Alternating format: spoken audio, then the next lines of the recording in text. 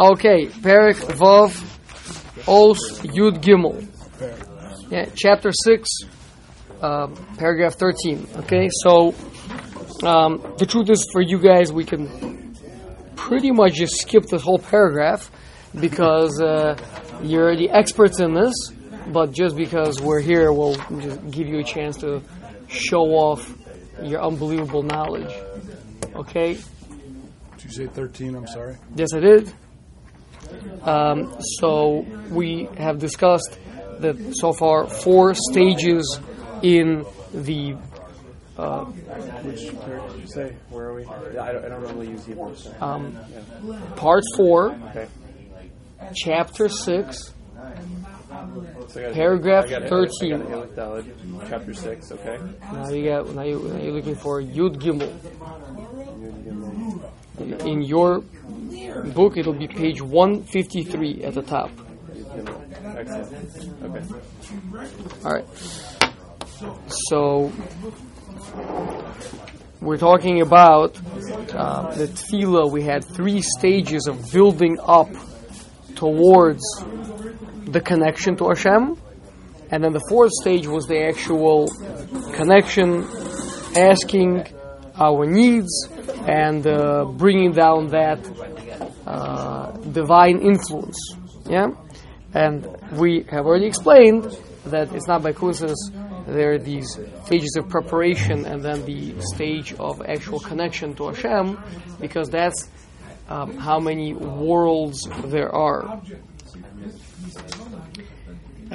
So, just like a person does that outside of davening is what you're saying. You said that was the stage of connecting to Hashem. Anytime you're going to be connecting, you're going to be doing that. That's the distance one has to travel from the physical world he is in to his emotional place, to his deep spiritual neshama place, yeah. And then ultimately connecting to Hashem. But that is what we're doing in chakras. Yeah, that part I understood. I didn't realize that. Which was the Karbonos,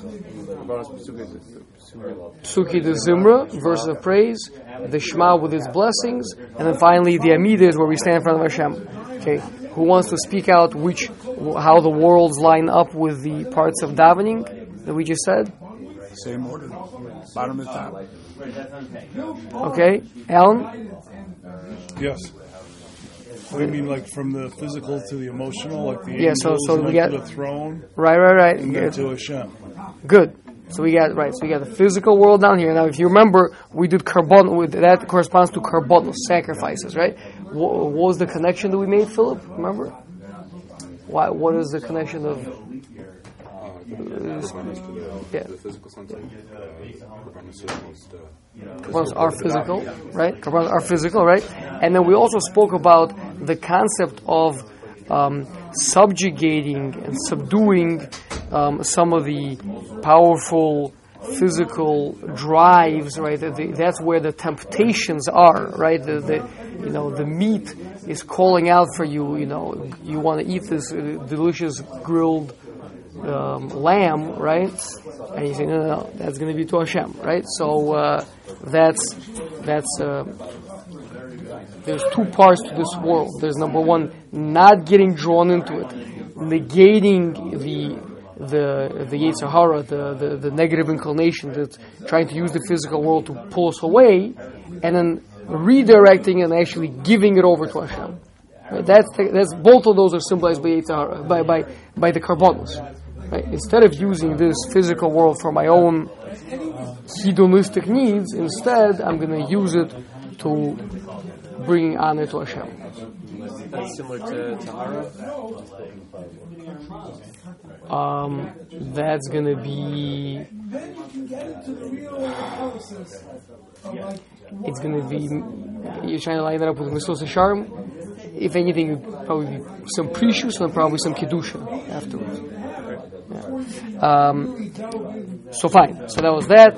So that's going to correspond to the world of Asiya. So that's what he's just saying right here. He's saying there are 4 worlds. The world of Asiya, the physical world, which he says subdivides into 2 parts. The lower physical world down here on earth, and the higher physical world, the heavens, the celestial places, etc. So that would correspond to the two parts, potentially, of what we said with the Karbonos. The Sur Meirah, the staying away from the negative, the negating the temptation of the physical world, and then instead going up and serving Hashem with it. Then we've got the higher worlds of the angels, that's the Psukei de Zimra. Then we've got the higher world still of the Kochos HaNivdalim, the disembodied powers, world of absolute abstraction.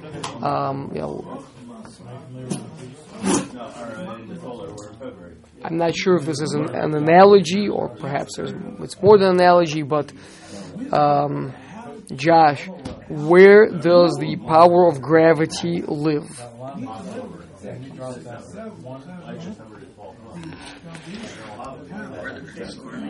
Sorry? In the core, the Earth's core?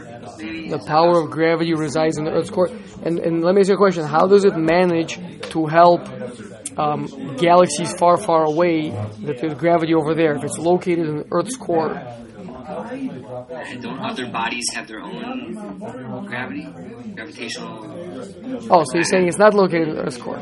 So, the answer is nowhere, right? It's a whatever you want to call it, a force. It is a part of reality. It's everywhere but nowhere. It's not a body. It's disembodied. It doesn't have a body, right? It's like a concept. Or Philip, where is it? 1 + 1 = 2. Where is that located? It's not physical. It's true everywhere. So this is kind of beyond the physical, beyond the celestial, meaning like the stars, beyond that. Beyond angels, because angels also have some sort of a localized definition. What? Reference to the throne, then. So this is the world. This is the world of Bria. This would be called the throne, right? The divine throne, and that's because, so to speak, that's the throne or the Merkava, the chariot. That would be like an analogy of what are those? Some sort of a cartoon or something where like you have like a person sitting in like the head of a big robot, like Transformers or something like that. Wasn't there something like that?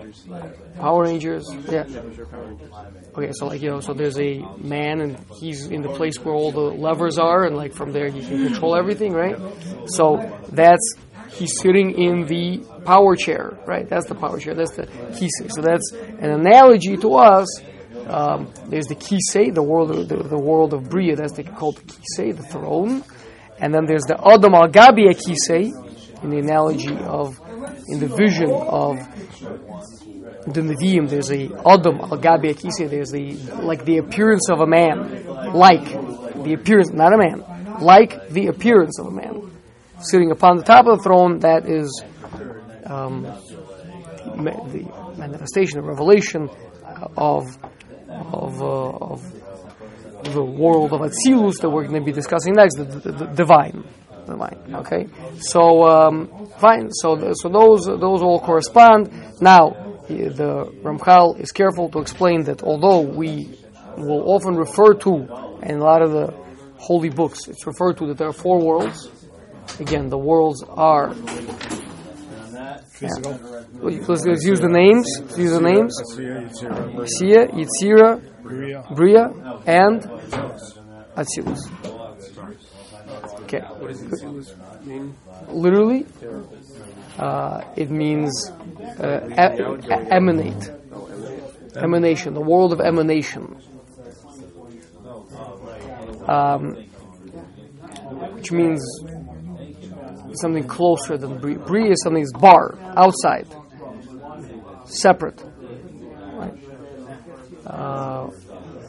Like in Aramaic, a son is a bar.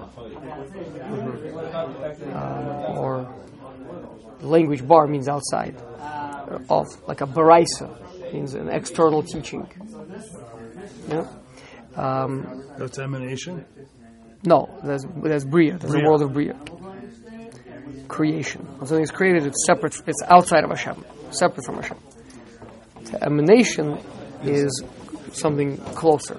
So what is this? So although we refer to it as a world, says the Ramchal, we only refer to it as a world as a borrowed term. Okay, why is it only a borrowed term? Because world connotes that there are multiple existences that are located in a particular place and interact. Okay? Here we're talking about the conduct of Hashem. They're not actual existences. These are modes of manifestation. For example, if I behave to you sometimes with kindness, and sometimes with strictness, and sometimes with openness, and sometimes with kind of more compassion, right? So those are. There's nothing really. It's not like separate existences. It's not like concrete things, right? These are modes. These are different masks that I can wear, right? Aspects, you might say. Aspects of manifestation, right?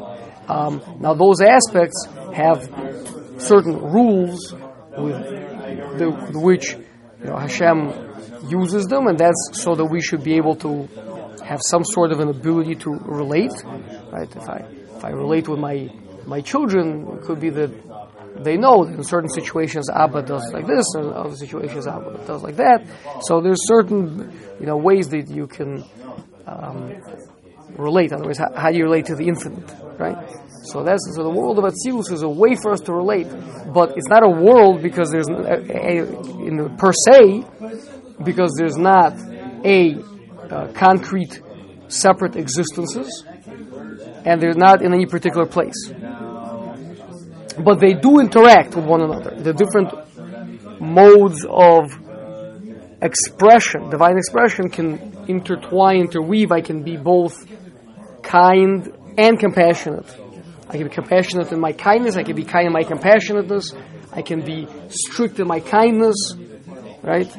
They can. So that interconnectedness, interrelationship, that you do have, and that's why it can be referred to as a world. It's not a world per se, because at the end of the day, it's all conducts of Hashem. Makes sense? So that's like a important thing to know. It's still beyond. Well, it's beyond to the extent that we're really little guys, but it's not beyond in the sense that it's not. It's not the infinite unknowable. It is actually specifically finite so that it should be knowable. It's Hashem behaving in very finite, concrete ways so that we should be able to have a relationship. But at the end of the day, it's behaviors of Hashem, which are not separate entities, such as an angel or such as a mathematical formula, let's say. Right? There still comes some kind of connection. There's for sure. There's a connection, right? That's right, because that's actually ultimately, even though it's limited and it's whatever, but ultimately it's actually an expression of Hashem. Right, because that's that manifestation. That's the manifestation. That's why it's called Atzilus. What did I say? Atzilus translated emanation, which means it's coming from me. Something emanates. It's like, let's say a person's face is shining, so there's light emanating from his face. It's not separate from me. It's me. That's why it's called the world of emanation. Okay, but it's not me in the same sense that I am me, but it's an extension of. This is how we perceive something. This is how Hashem comes across to us, so to speak. So, if there's a person that's supposed to help me during the day, Hashem designated that person to do an act of kindness for me. That's Hashem's kindness that's emanating through that person. I'm trying to going through much higher levels. Meaning you got first up in the world of Atzilus, Hashem is deciding He's going to send you some kindness. So it's like direct emanation. Then that's going to be outdone through the divine chariot, right? Through the world of Kisei, through the kingly throne, which is going to interact with some of those powers. So the gravity power is going to be at gravitation. I was just using an analogy, right? Is the vehicle of bringing things closer together, just making something up, and therefore that's going to be what the power is going to be doing the. That's on the lowest level. The person. No, that's way up there. Hold on a second. We're still in the world of Bria. We're above angels right now, right? That's gonna cause the angels, certain angels, to do whatever they're gonna do to get. That's gonna go through the stars. It's gonna send a physical flow, a flow that interacts with the physical, and that's gonna impact this person. And he's gonna give you a candy bar. When we say Olam Akisa, it's the same as the level of the Kokos. Kokos and Avdalim. Yeah. This embodied power, the world of Bria. Yeah. That initial emanation, I guess, is that's you're saying like that's where Hashem decides. That was a conduct of Hashem. Hashem conducted himself in a conduct with the conduct of Chesed. Right. Okay. But it's not a thing. Right. So that's why it's only. But being that it parallels perfectly, you get the conducts of Hashem parallel, because they're the source from which everything came, parallel the Kokos and Avdalim, the disembodied powers, which parallel the world of angels, which parallel this world down here. So since they're all parallel, and they all, kind of have interconnections, so therefore it's called a world. Okay, as a borrowed term. Okay. So,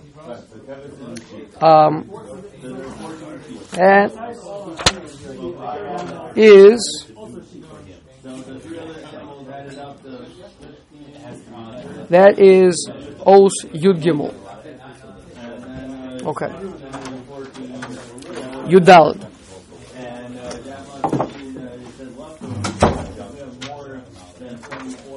So, we discussed already how the Karbonos fix up and align the Olam Vasiyah. The Psuke de Zimra fix up and align the world of Yetzirah. The Kriyish Ma'oda's blessings do the same thing for the world of Bria. We also said that all these things correspond inside the person himself, right? My physicality needs to have some yira in it, right? To be embarrassed and shrink away from its desire to be involved in physicality. That corresponds to Karbonos. My emotions need to get excited and aroused for the closeness that I'm about to have to Hashem. That's Psukit Zimra. My intellect has to be illuminated in contemplating the oneness of Hashem. That's the Shema with brachas. Then I'm ready to talk to Hashem. Okay. Now he's going to go the other way, downwards now. So once I've gotten up there, I've spoken to Hashem, I've made my case, Hashem is... When we were talking about Karbonos before, you started talking about the verse Sur Mirah. Right, and then I say Tov, and then I give the Karban to Hashem. Okay, so that's both at the Asiya level. That's what I'm saying, yeah. Okay. That's why I even tried to... I alluded to the fact that it might have to do with the two parts of the world of Asiya that the Ramchal says that we have. That's right, the earth and the heavens. Because this world can exist b'kedusha or not b'kedusha. It has these two parts. You have to negate the non-b'kedusha, do the one that is kedusha. So once I've done that, and I've engaged, I've connected, I've done the Shavach B'kasha Hodoah, praising Hashem, requesting from Hashem, thanking Hashem, right? That was spoke about that. Now, you got to bring that down. You got to bring it home, right? After the king gives you a precious gift, if you just drop it and it breaks, then your wife is still going to be without her beautiful jewelry, right? So you have to now bring it back down the chain, okay? So that is going to be three things. So one of them is going to be, again, in the world of thought, really high up, corresponding to the world of Bria, corresponding to what we said Shema on the one side, right? It's like going up a hill and then going back down a hill, right? You go up the mountain, talk to Hashem, you engage with Hashem, you get the gift, and then you got to go back down the mountain. The same way you came up the mountain, now you got to come back down the mountain. So the top third of the mountain was the Kriya Shema with its blessings. That was the intellectual. Now we're going to have an intellectual on the other side of the tefillah, and that is... Anybody? Nope.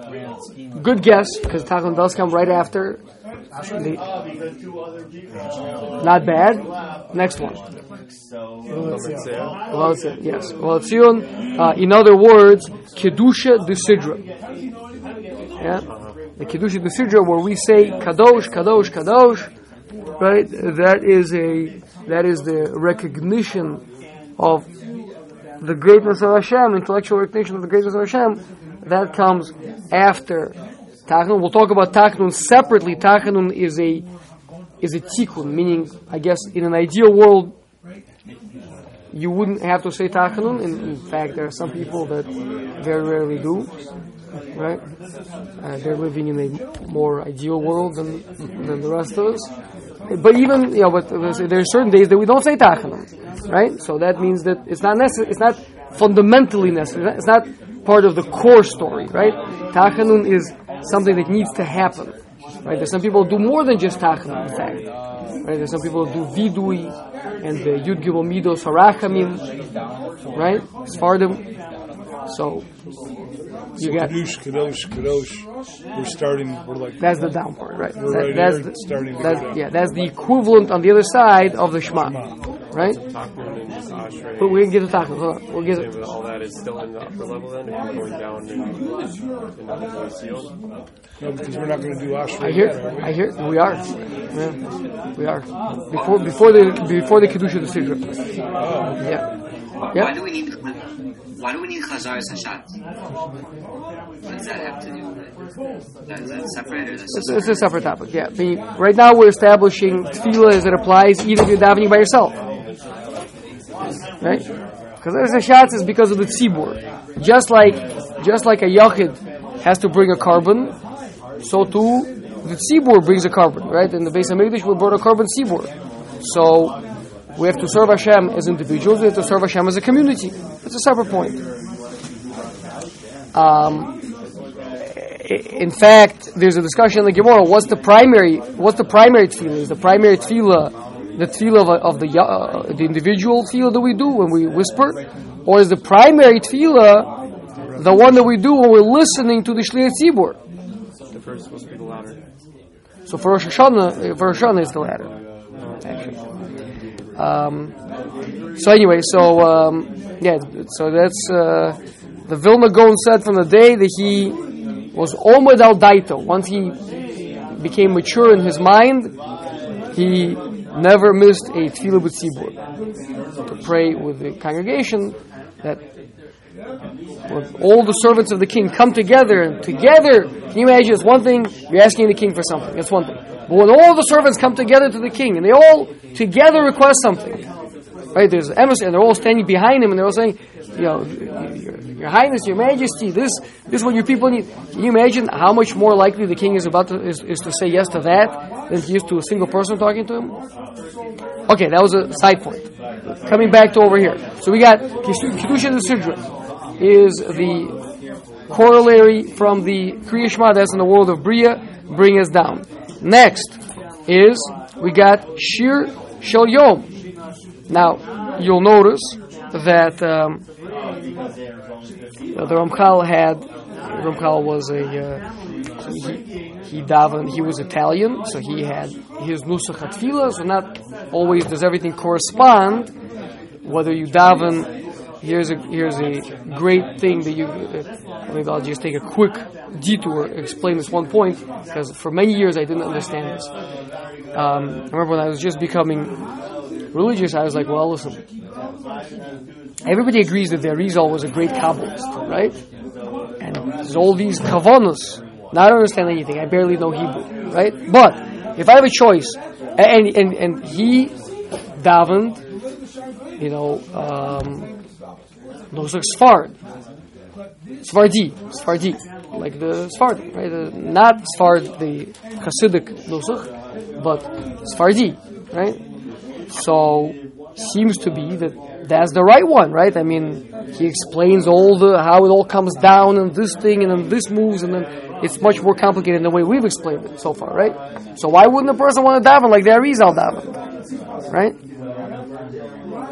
So then you see an interesting thing that the Ramchal, who was Italian, he had a different nusach, tefillah, than the Ari. He has a siddur this thick with the kavanos of tefillah according to his nusach. And then you discover that the Vilna Gaon wrote the kavanos for the Ashkenazi according to Kabbalah, for the Ashkenazi nusach. You discover there's different pathways. They're all Elu ve'elu, Divrei Elokim Chaim. They're all true. So even if some of the things are not exactly as you do it, you maybe you daven Nusach Sfard, maybe you daven Nusach, what's called Nusach Ari, which is Chabad. But Ari himself didn't daven Nusach Ari, right? But, Based on what? Based on Ari? No, It's not even based on Ari? it's based on some of the writings of the Ari, but it's basically it's not what he davened. He didn't have it, right? Based on probably. Okay. Or you daven Ashke, whatever you daven, the point is you should be very, very comfortable knowing that really, really deep stuff happening, and don't be troubled that you're not like the Arizal, because if you're not like the Arizal, you like the Vilna Gaon. If you're not like the Vilna Gaon, you like the Ramchal. If you're not like the Ramchal, you like the Rashash. Or if it's your tradition, you're following what your parents and great grandparents did, you're in good shape. All right. So next is the Shir Shal Yom, the daily song, right? The song that the Leviim would sing in the Beis Hamikdash. Is Jewish girl saying this because it's coming up before Elena for the Ramchal?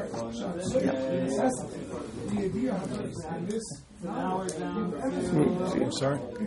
Baruch identified that we're about to say that after all this is Aleinu. We say Aleinu before Shir Shal Yom. Okay. So that's why I'm anticipating that people are going to get disheartened with their nusach and start saying, well, what do you mean? But we learned in the Ramchal that you're supposed to do differently. So I'm saying that each nusach, the nuschos, for example, nusach Ashkenaz is actually the nusach of Eretz Yisrael from back during the temple times. It's maybe the oldest nusach that exists. So we're in good hands. Whatever we're davening, we're in good hands. Okay, but Shir Shal Yom, Shir Halavim, that's song, that's singing, right? So guess which world?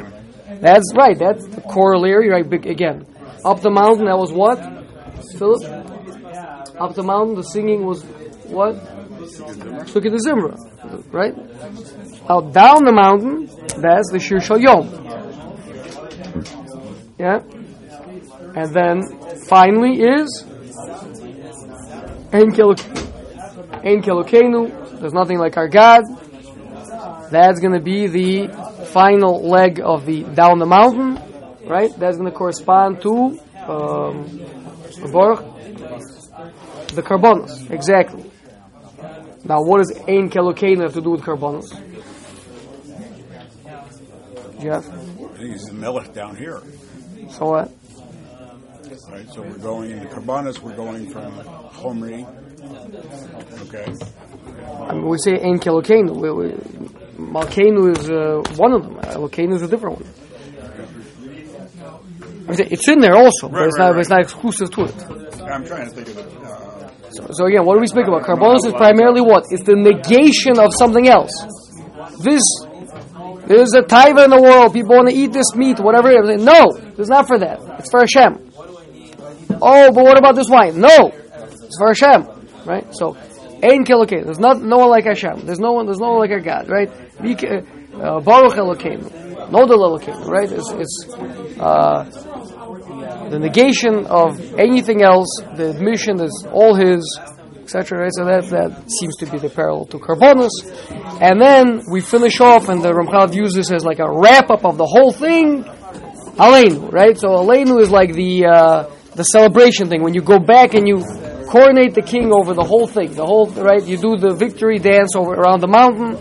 Right? You went up the mountain, you came down the mountain, and you do victory dance all around the mountain, and then you're ready to sit down and learn the Gurari Seder after Shachris.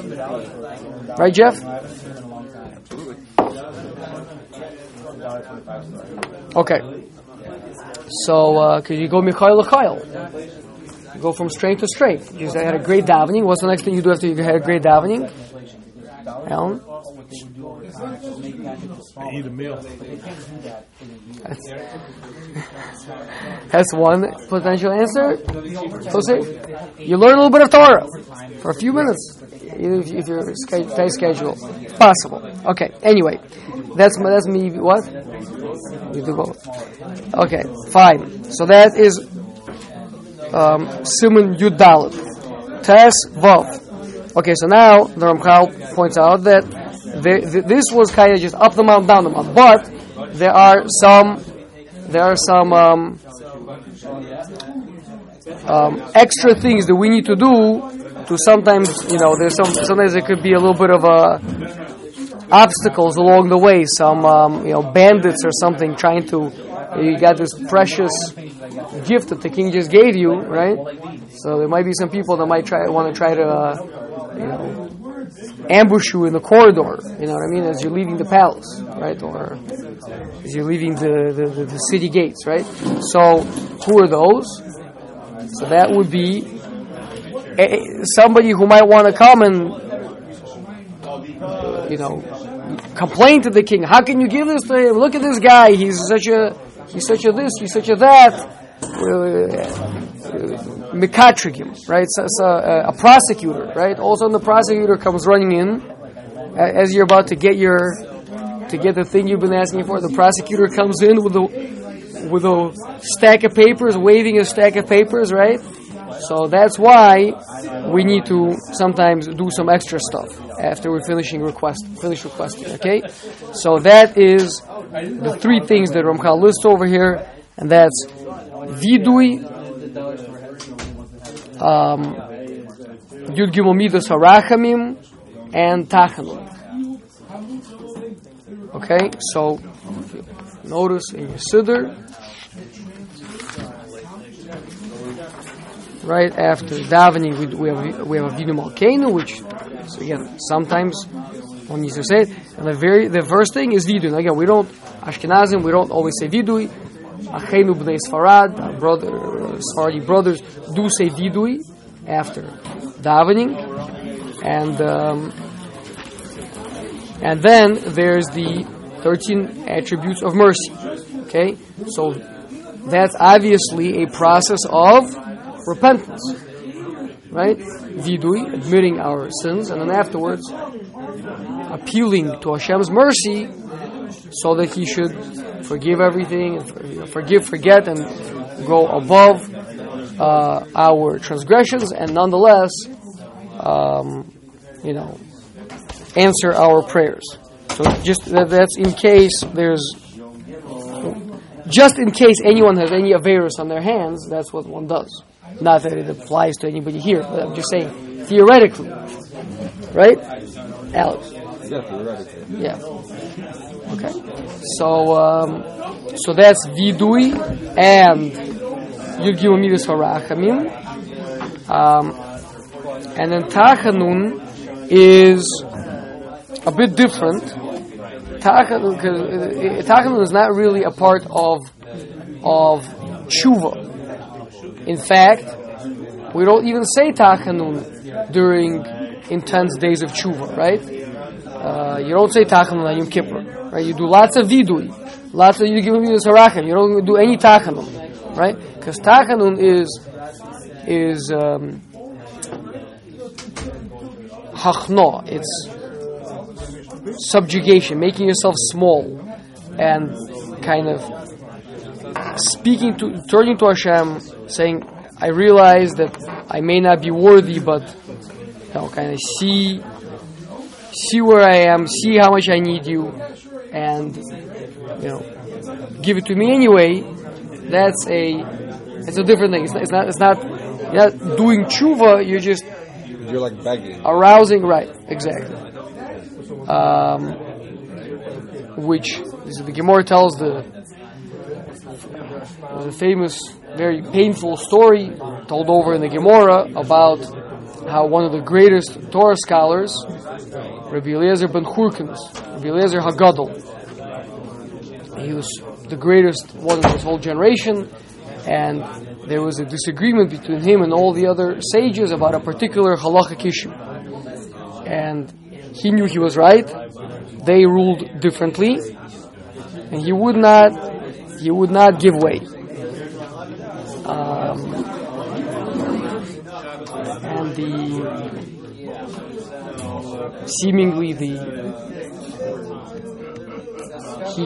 after bringing them all these proofs, then he said, if I'm right, let the stream flow backwards. If I'm right, let the walls of this house cave in. And everything was happening. Ultimately, a heavenly voice called out and said, the halakha is like Rabbi Eliezer. And the sage says, we don't care. The Torah is down here. It's our Torah to determine. This is how we ruled, and you have to follow the majority. Yeah, Lo B'Shamayim. Rabbi Eliezer did not acquiesce, and he was excommunicated. So the Gemara tells a story. Obviously, the Rabbi Eliezer was so pained by this.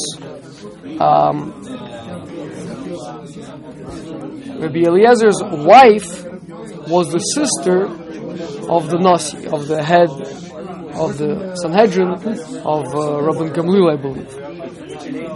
And she understood that if Hashem basically sees the pain that Rabbi Eliezer is in, if Hashem hears his prayers, basically, it could mean bad trouble for her brother.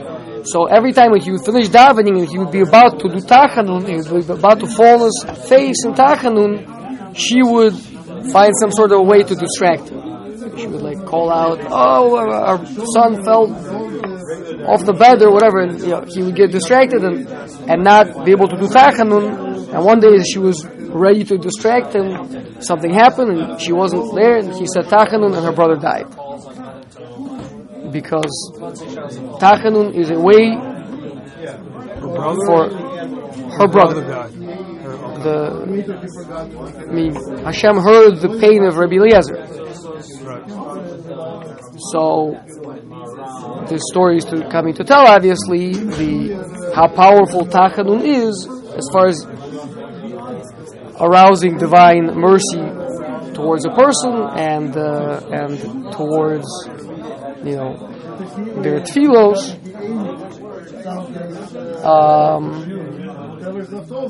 So it's especially those of us that need it. It's a very, very powerful vehicle.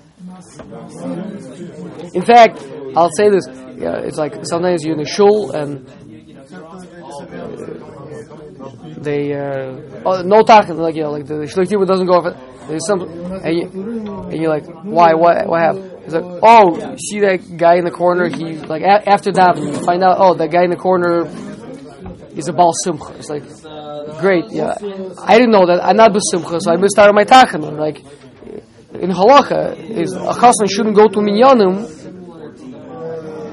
so that he shouldn't take away from their tachanun. Right? But if you are going to go, so at least share the simcha with everybody, so we should all be happy. Right? But this way, I'm not happy, and I'm also missing out on my tachanun. Right? So I said, what was God? How come? How come we're not saying tachanun? So at least I should know why we're not saying tachanun. I should be happy. Could he not tell them? What? Could he not tell them? Could he not tell them? Could Chassim just not tell the tzibur? I mean, the halakha is you don't say it. It's there, you don't say it. Could he? Yeah. Okay, that is Os Tesvav. So should they announce that they're not doing tachanun beforehand? They should, but I'm suggesting they should also announce why we're not doing tachanun. Right. I mean, here I've been over to Kol Hasidim. There's reasons they're not doing it. I never even know what the heck they are. Well, yeah, that's. Don't they do it sometimes for someone's yard site too? Right. So again, the point Let is, us know. And so you should find out. Go over to the before davening starts. Say, hey, is there? Are we going to be saying Tachanun today? And if not, can you please tell me why, so I can be happy? Because when you're happy, you know your tefillah is on a higher level. So either be happy or say Tachanun, but you can't otherwise you yotza karech mikan u'mikan. You come out bold on both sides. You're not happy and you're not saying Tachanun. So what's going on? Okay.